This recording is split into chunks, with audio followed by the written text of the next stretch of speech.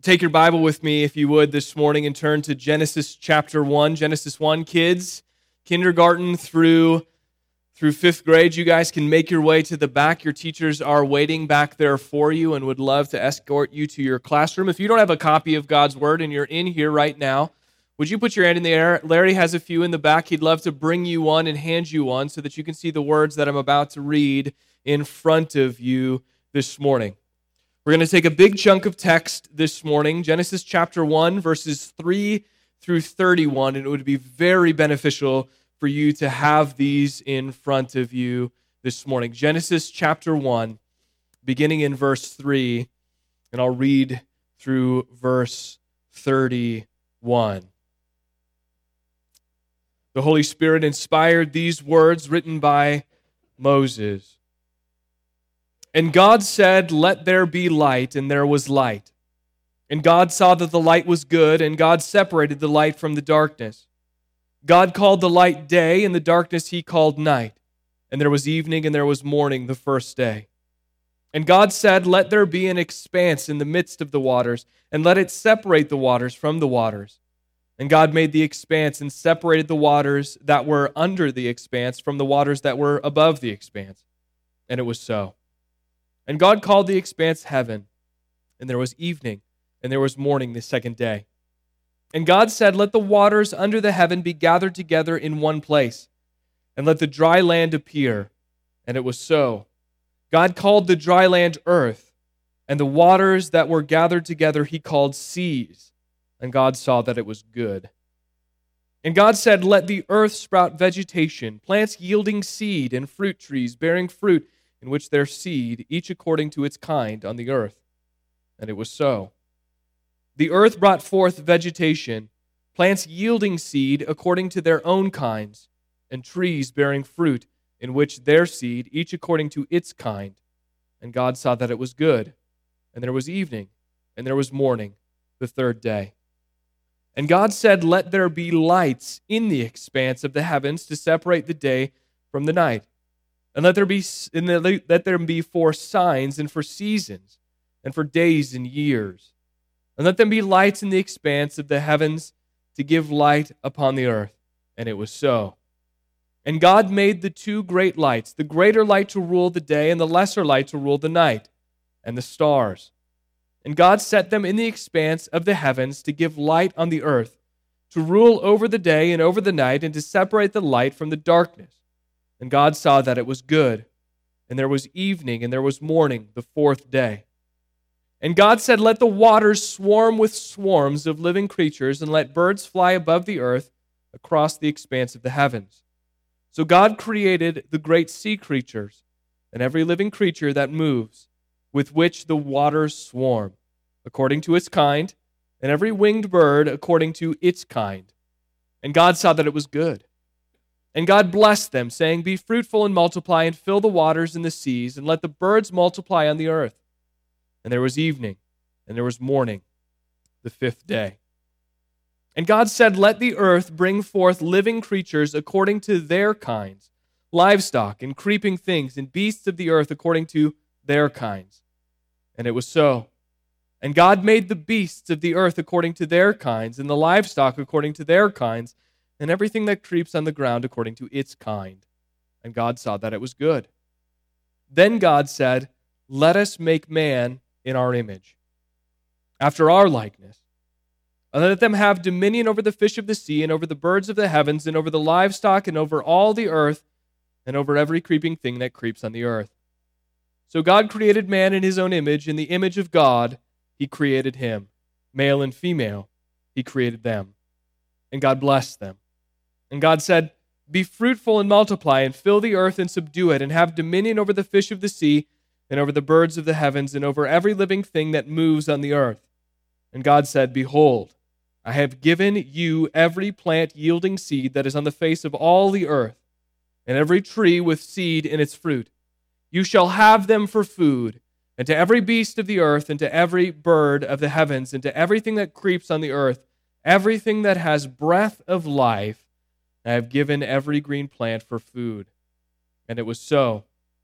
And God saw everything that he had made, and behold, it was very good.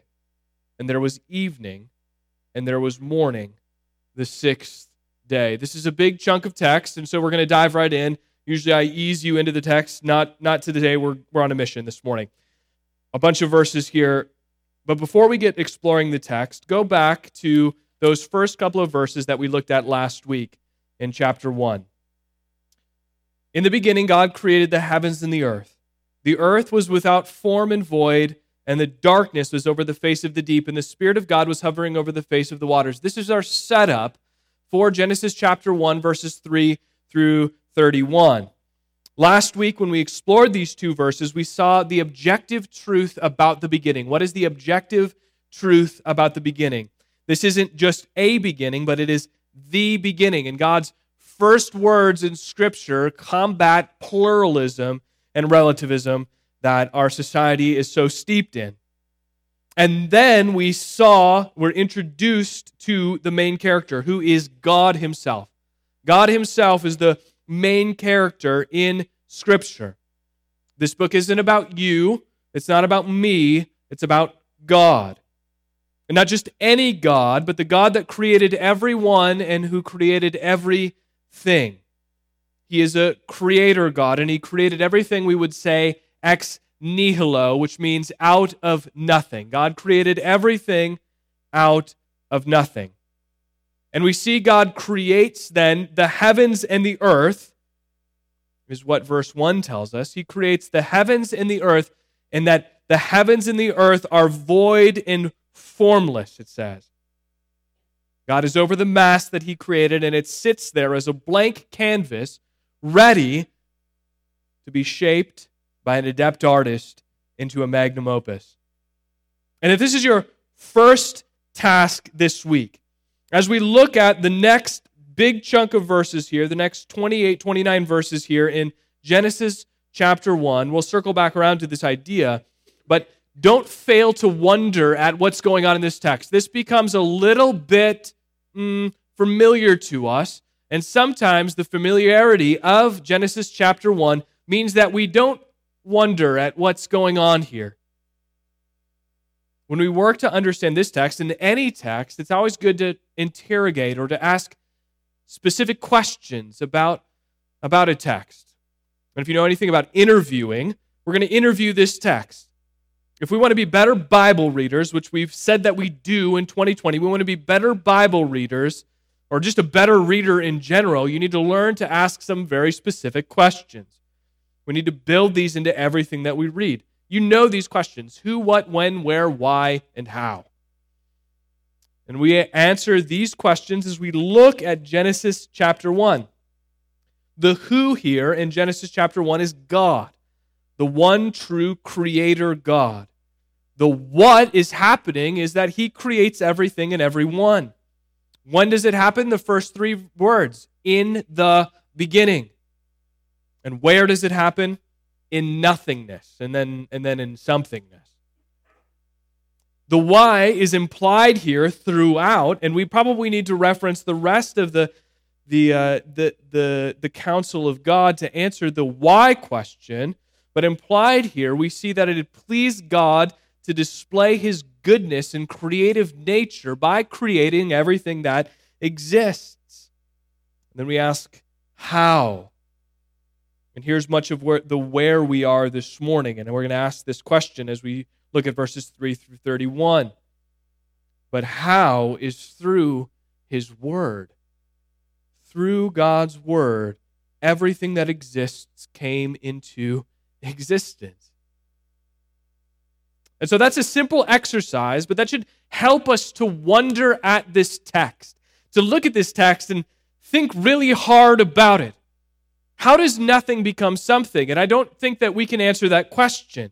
The absence of matter become matter. The absence of light give way to light, or the absence of life give way to life.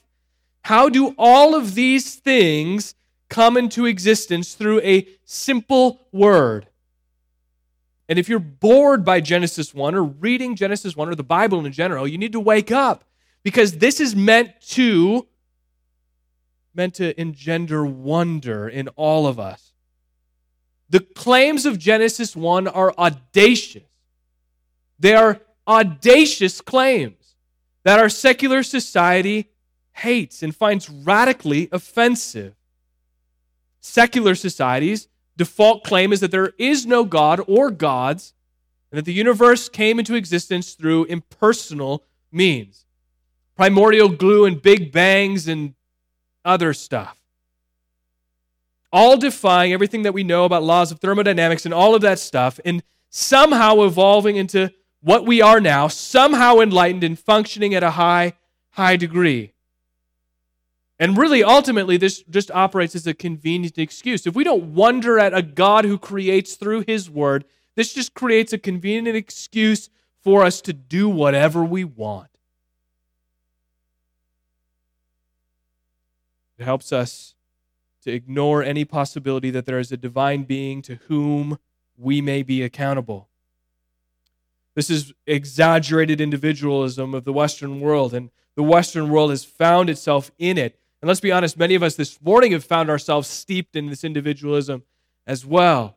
And this is a direct result of our practical denial of Genesis chapter 1.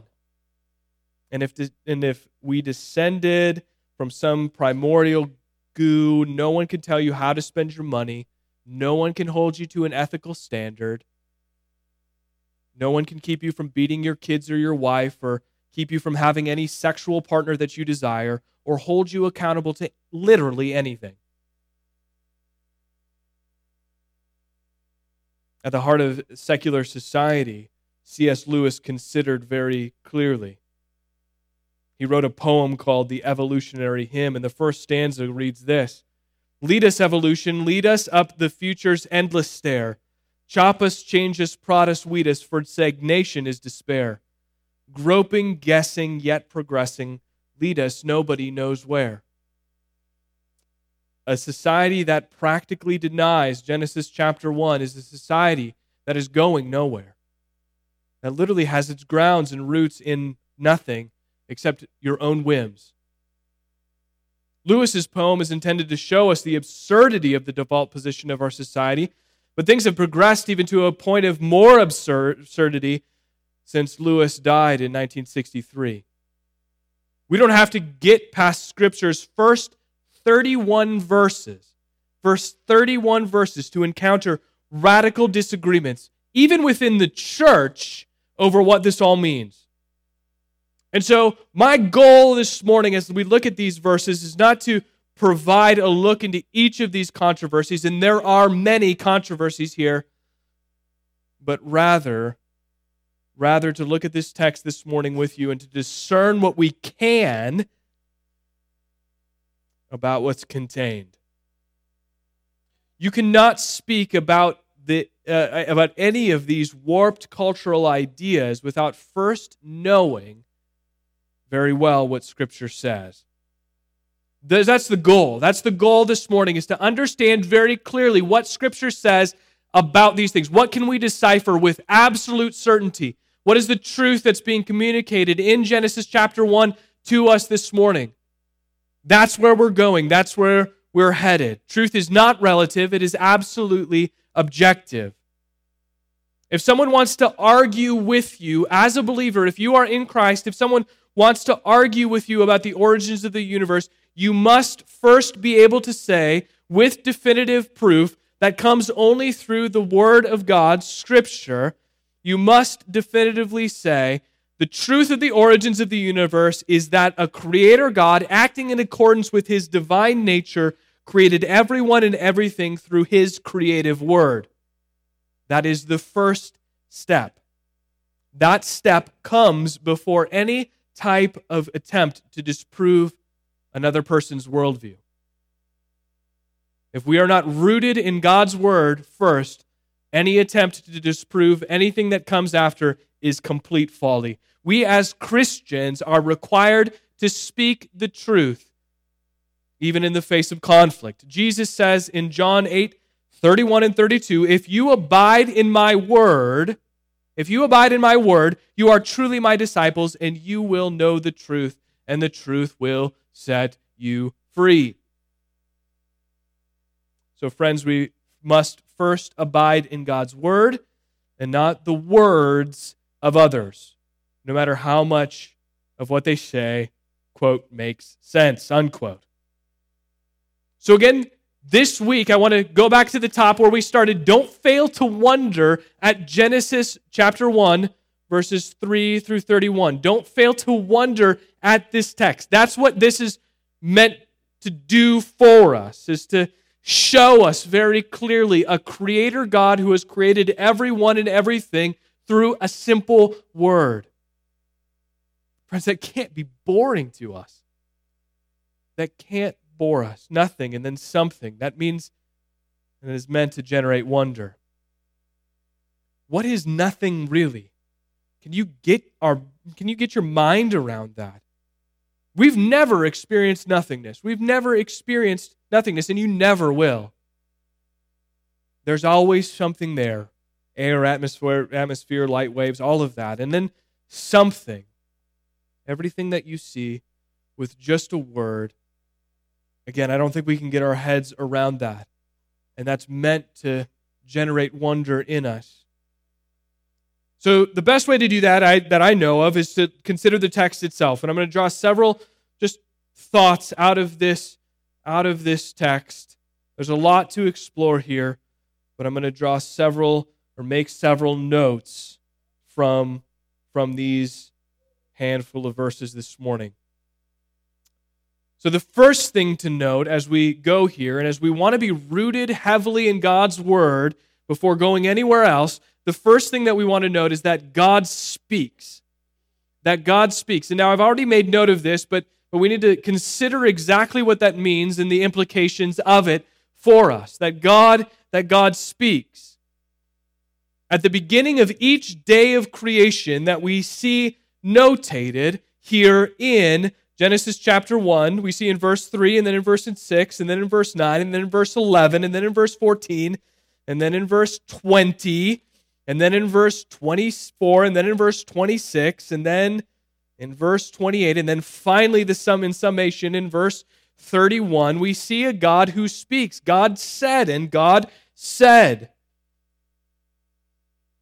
God's creative act isn't done by a wave of the hand or some manipulation of some pre-existing medium, but the words, let there be. Let there be. And that means that God is a talking God. That's important. That's important for us. You may say, well, obviously, but that's important, and it has several very important implications for us. What does it mean for us that God chooses to speak? First thing that it means is that words are important. Again, very simple, a simple statement, but the reality of what we can glean from Genesis chapter 1. God speaks everything out of nothing. You and I can't do that. We know that.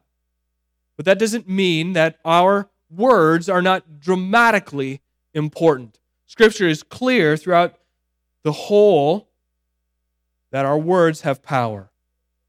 They either can help or they can harm, they can bless or they can curse. And as we move through Genesis chapter 1 and see that we are in fact image bearers of God, the way that we use our speech either reflects God clearly to the world or makes others question Him. We should see that the way we speak reflects a God who speaks. Consider with me several verses out of the Proverbs. Proverbs chapter 12, verse 18 says it like this: "There is one whose rash words are like sword thrusts, but the tongue of the wise brings healing." The tongue, our words, are compared to a sword. Not only a sword, though, but also to something that has medicinal qualities. Or consider Proverbs 15:4. "A gentle tongue is a tree of life, but perverseness in it breaks the spirit." Or Proverbs 18:21. "Death and life are in the power of the tongue, and those who love it will eat its fruit." Or Proverbs 26:28. "A lying tongue hates its victims, and a flattering mouth works ruin." Or James 3:5 through 12. James writes this: "So also the tongue is a small member, yet it boasts of great things. How great a forest is set ablaze by such a small fire. And the tongue is a fire, a world of unrighteousness. The tongue is set among our members, staining the whole body, setting on fire the entire course of life, and set on fire by hell. For every kind of beast and bird, of reptile and sea creature can be tamed and has been tamed by mankind, but no human being can tame the tongue. It is a restless evil full of deadly poison. With it we bless our Lord and Father, and with it we curse people who are made in the likeness of God. From the same mouth comes blessing and cursing. My brothers, these things ought not to be so. Does a spring pour forth from the same opening both fresh and salt water? Can a fig tree, my brothers, bear olives, or a grapevine produce figs? Neither can a salt pond yield fresh water. James's understanding of the tongue and its uses are rooted right here in Genesis chapter 1. They're found right here in a God who speaks everything into existence. And the use of our tongue reflects God. Would we be quick to use slander or criticize another or condemn them or complain about our situations if we saw our speech as a reflection of God's creative work in Genesis 1? My answer to that question, and it's a rhetorical one, is no. If we legitimately saw God's creative work being reflected through our own speech, we would be slow to slander, criticize, condemn, or complain. The second implication of seeing a God who speaks here in Genesis 1 is that God is poised to communicate truth about himself.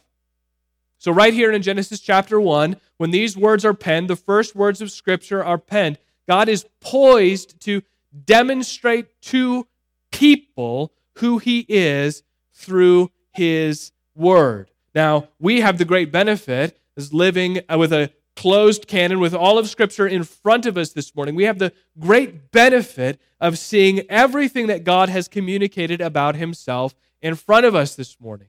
From Genesis to Revelation, we know what God has said to be true about who he is, about who we are, and the world around us, and what he requires of us. So God speaking creation into existence is communicating truth about who he is. He is a creator God who brings chaos into order, who brings something out of nothing. But friends, this is another audacious claim that Scripture is making for us, that an infinite, eternal, matchless, set-apart, holy, ever-present, all-powerful God of the universe would bother to communicate with us. That's meant to generate wonder also. It points to the reality that God is a relational God, and that'll be our next implication, but that God is a relational God and has an intimate relationship with what he has created. So there's a couple of ways that God communicates who he is to us. First of all, what we can observe in general through nature, by observing a sunset or by observing a mountain. God also reveals himself, though, more specifically through actual words. So generally, he reveals himself, like Paul says in Romans chapter 1, verse 20, where Paul writes, his invisible attributes, namely his eternal power and divine nature, have been clearly perceived ever since the creation of the world, accounted for here in Genesis chapter 1, in the things that have been made. So God reveals himself generally to us in creation. But again, more specifically, God uses actual words. God uses actual words which are recorded here in Scripture. This reality sets the foundation for what we believe to be true about the Bible. The Bible, God's divine revelation of himself to his people. The general revelation that we see in creation is implied. We don't have to guess. We have God's specific words right in front of us. If you'd like an example, general revelation is like your spouse doing the dishes, you coming home from work and seeing evidence that your spouse has done work in the kitchen. But that doesn't give you a whole lot of information outside of someone just did the dishes. You wouldn't be able to determine if your spouse ate toast or caviar or a Hot Pocket for dinner just because you saw they did the dishes. You'd need to hear them say, I had a Hot Pocket for lunch. That's more specific, or what we would call special revelation. God reveals who he is generally in creation and then specifically to us through his word. Now, Paul also tells us in Romans chapter 1 that no one can be saved through just observing God in creation. A specific word, a special word about who God is and his saving work of redemption through Jesus Christ, through in his word, is how we are saved. God reveals who he is generally in creation, specifically through his word. And the truth here that we see in Genesis 1 is that God loves to communicate who he is to us in creation and through Scripture, because he is a relational God. He is relational, and that's our third implication this morning. God is a relational God. Since God communicates truth about himself, that means he is relational. In order to have intimacy of relationship, that second implication needs to come first. God communicates. If you're married, you know this is true. If you're not committed to communication in your marriage, you're in for a pretty bumpy ride. God sets the standard for relationship by speaking creation into existence. God is intimately involved in everything that is happening in his creation. Nothing is outside of his purview ever. He has an intimate relationship with creation because he spoke it into existence, and his word is what holds it all together. The Bible refutes something else very clearly right here, the idea of deism. Now, maybe you've heard of deism. Deism is the understanding that God created the world and he stepped back from it and he just let everything go. Let everything go. Someone in history who is a famous deist would be Thomas Jefferson. And this idea led him to assemble the life and morals of Jesus as Nazareth, which were just stories about Jesus cut out of the Gospels and assembled based on what he liked. But notable omissions in the life and morals of Jesus of Nazareth are anything that suggests or states very clearly that Jesus was God, that he performed any miracles, and of course there's no resurrection account. This is deism, but the Bible refutes this because a God who speaks, like we see in Genesis 1, is a relational God who is intimately acquainted with everything in his creation. He made it, and he holds it together through his divine word. Good news, friends, because God communicates to us both general revelation and special revelation. And this means that he wants to have a relationship with us. He wants to have a relationship with us. Nothing can alter that reality. If you're here this morning, God did this, and he did it, and to say that he doesn't want to have a relationship with you or with us is to say that God is denying very specifically who he is. If God did not speak all things into existence, then you could claim that God doesn't care about you. But he did, and he cares about you deeply. So much that he would send his son into the world to die so that your relationship with him would be restored to its intended state. But we'll get to more of that when we get to Genesis chapter 3. So that's our first point this morning. God speaks. God speaks. The second thing that we see clearly in these verses this morning is that God orders. God orders. God speaks everything to existence, but he divinely orders it all. God is not a God of chaos. God is not a God of chaos.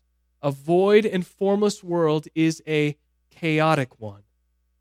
But God fills up the heavens and he fills up the earth. And the beauty that results is because it's orderly. God separates in the first day, he separates light from darkness. The waters from below the expanse and above it in the second day. The waters and dry land in the third day. God creates and then he orders. He designs and he orders days 1 through 3, light and darkness, day and night, the sky and the earth in day 2, the waters and dry land with vegetation in third day. And then in days 4 through 6, he fills it up. He fills it all up.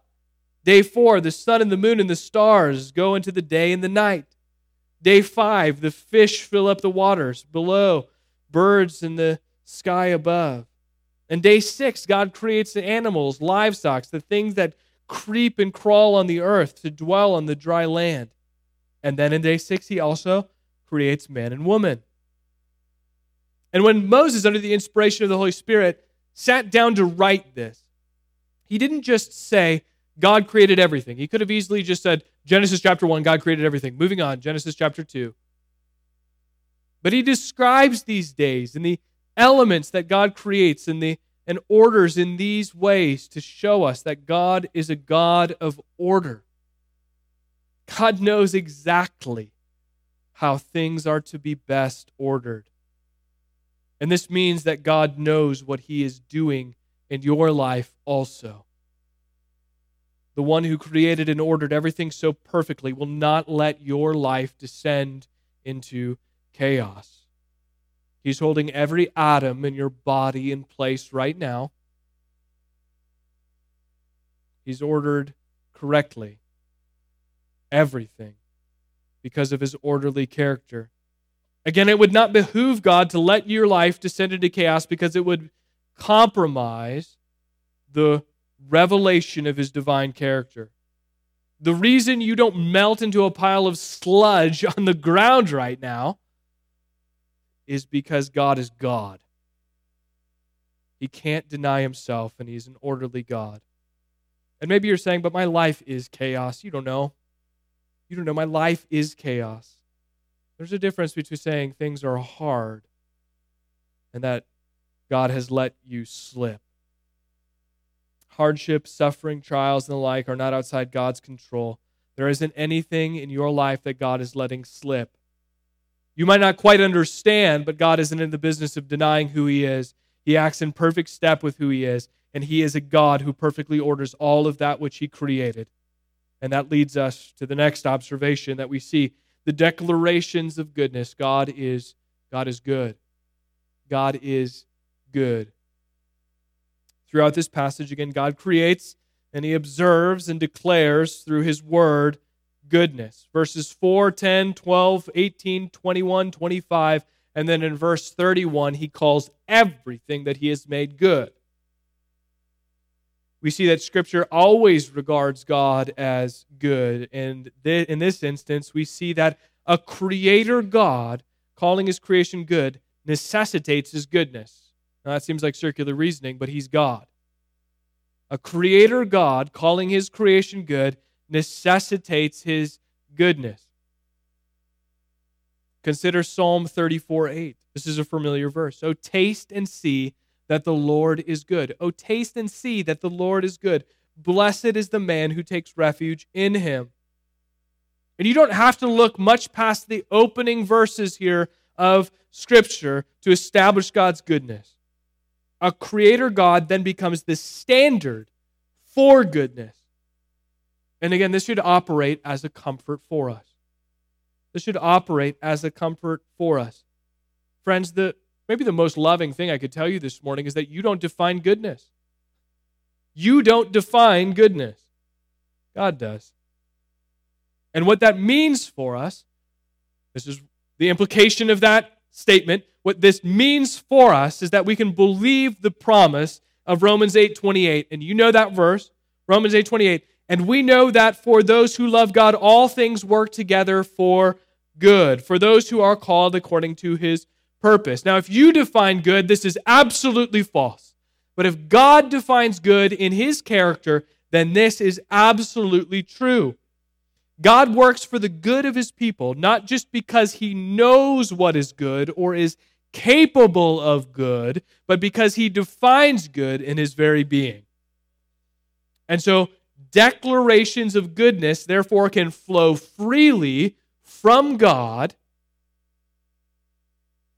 It didn't take God multiple tries to get everything right when he created the world. God created the heavens and earth and saw that it wasn't quite up to his standard, so he pitched it away and started over. That's not what we see here. He did everything and created everyone perfectly right out of the gate because he's good. The first draft is perfect, good, and it's the final draft. Not because of any external standard imposed on God, but simply because he called it good. And again, here's another truth that we need this week. Another truth that we need this week.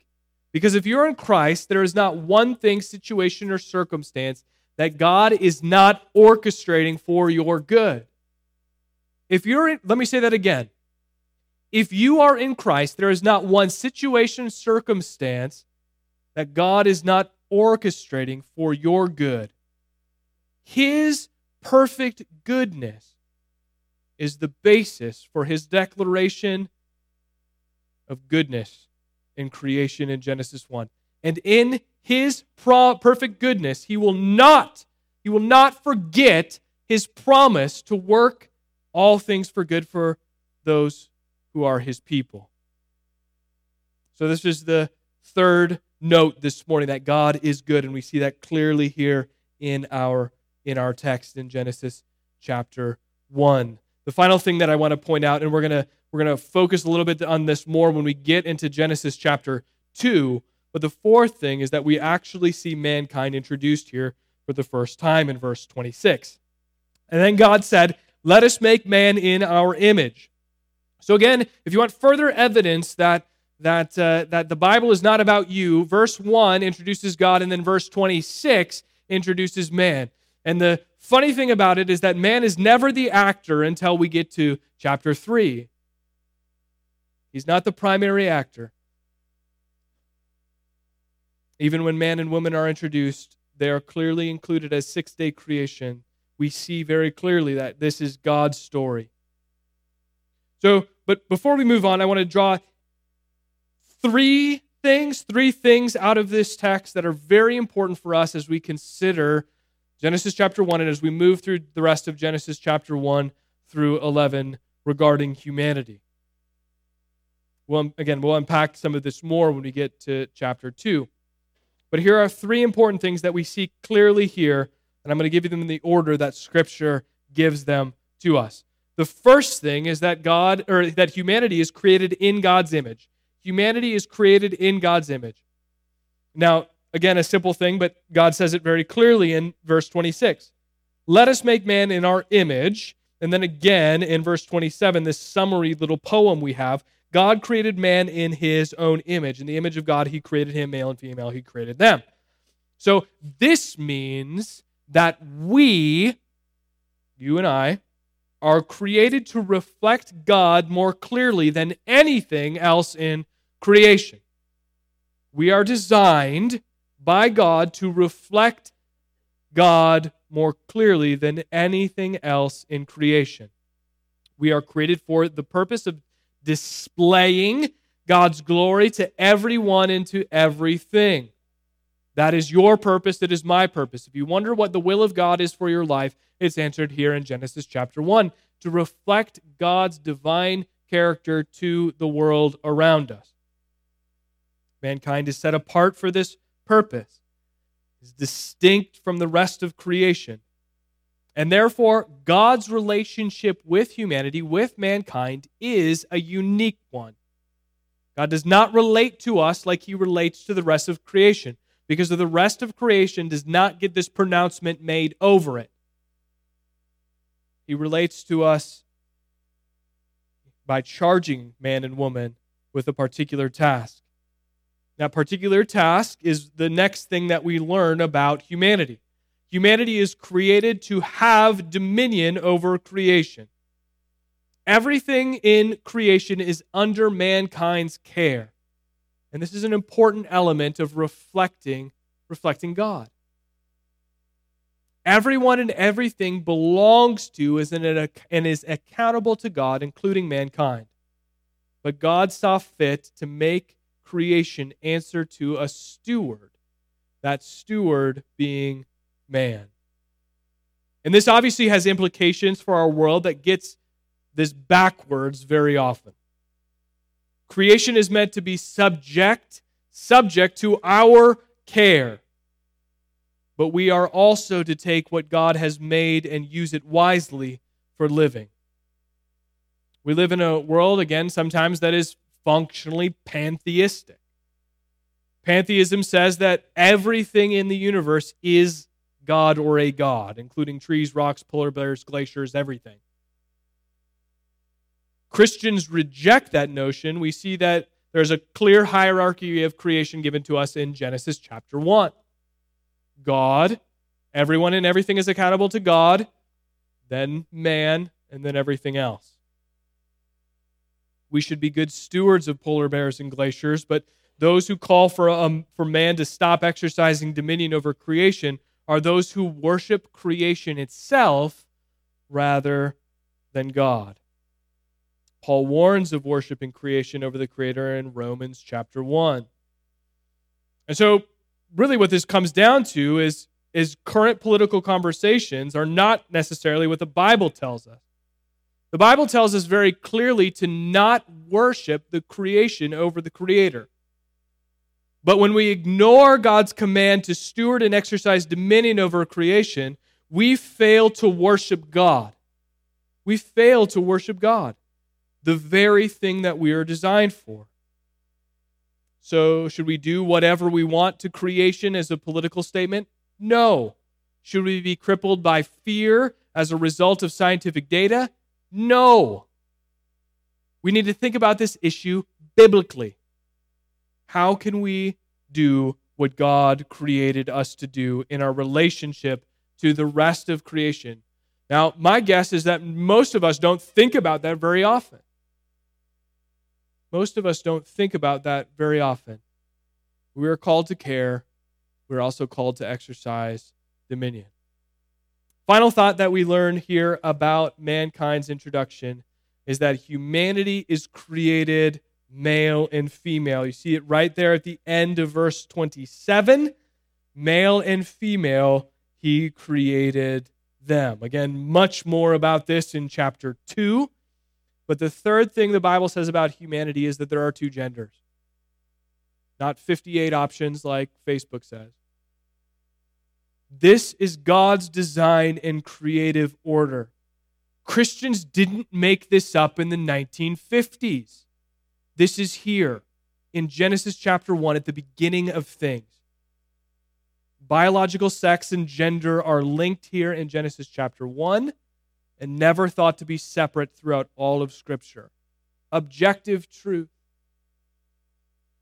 This is an idea that we will explore more thoroughly in the 2 weeks when we get to Genesis chapter 2, like I said. But the absolute reality here, the absolute reality and the third thing that God says about humanity on the sixth day of creation, first created him in his image, second for the purpose of stewarding and having dominion over the rest of creation, and then third, God created male and female. But like I said, we'll work these ideas out more in a couple of weeks. So I want to give you a conclusion here, just a couple of thoughts that we should walk away with this morning. The first is take time to wonder at this text. In conclusion, take time to wonder at this text. And this is where I said we'd circle back around to this. God made something, in fact, everything out of nothing, ex nihilo. Let's resolve not to be bored by this. Spend time here this week. Don't go anywhere else. Spend time right here and wonder at this text. What a stupid thing that we might grow cold to the idea that God could speak everything into existence out of nothing, the entire universe. Cultivating wonder in your mind. Start here in Genesis chapter 1. Mr. Rogers once said, "I'm very concerned that our society is much more interested in information than wonder." I think when we approach Genesis chapter 1, we're oftentimes very much more interested in information than wonder. But I do think it's designed first and foremost to engender wonder in us. Wonder at what God has done in this creation account in Genesis chapter 1. The second thing I would say is take time this week to hear the God who speaks. And I'm not talking about audibly, but I'm talking about through His Word here in Scripture. Now, this is always going to be an application point for us. Hebrews 4:12 says, "For the Word of God is living and active, sharper than any two-edged sword, piercing to the division of soul and of spirit, of joints and marrow, and discerning the thoughts and intentions of the heart." God actively speaks to us through Scripture. God actively speaks to us through Scripture. The Bible that you hold in front of you is not dead. It is living, and it is active. Don't ignore it this week. God's creative work continues in your heart and in mine as we explore who He is in His Word.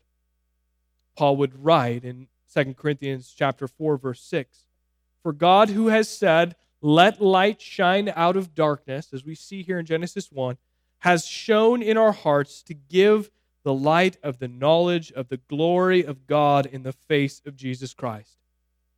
God gives us the knowledge of the glory of God in the face of Jesus Christ. That happened through His Word. God is speaking to us this morning right here in the pages of Scripture. The third thing in conclusion, take time to see the gospel in this text. Take time to see the gospel in this text. A God who can create out of nothing, who creates us in His image, who orders everything perfectly with no error. This God can certainly put an end to the guilt, to the shame, to the condemnation that consume you as a result of the fact that you have violated His objective standards. Your sin, Isaiah chapter 1 says, our sin has made a separation between us and our God, but praise be to Him, He has made a way in Jesus Christ. Through the perfect life and sacrificial death of Jesus, you can be born again, you can be made new, you can be brought to life out of death. If it gets warm enough this week, go for a walk. If it gets warm enough, go for a walk and marvel at creation. And then go to God's Word. Hear the God who speaks and soak in the goodness of the gospel. And my prayer is that where we would rest this week is here. God can do anything. Nothing is outside of His ability. He created everyone and everything. Friends, let's make that clear to everyone around us. Let's pray.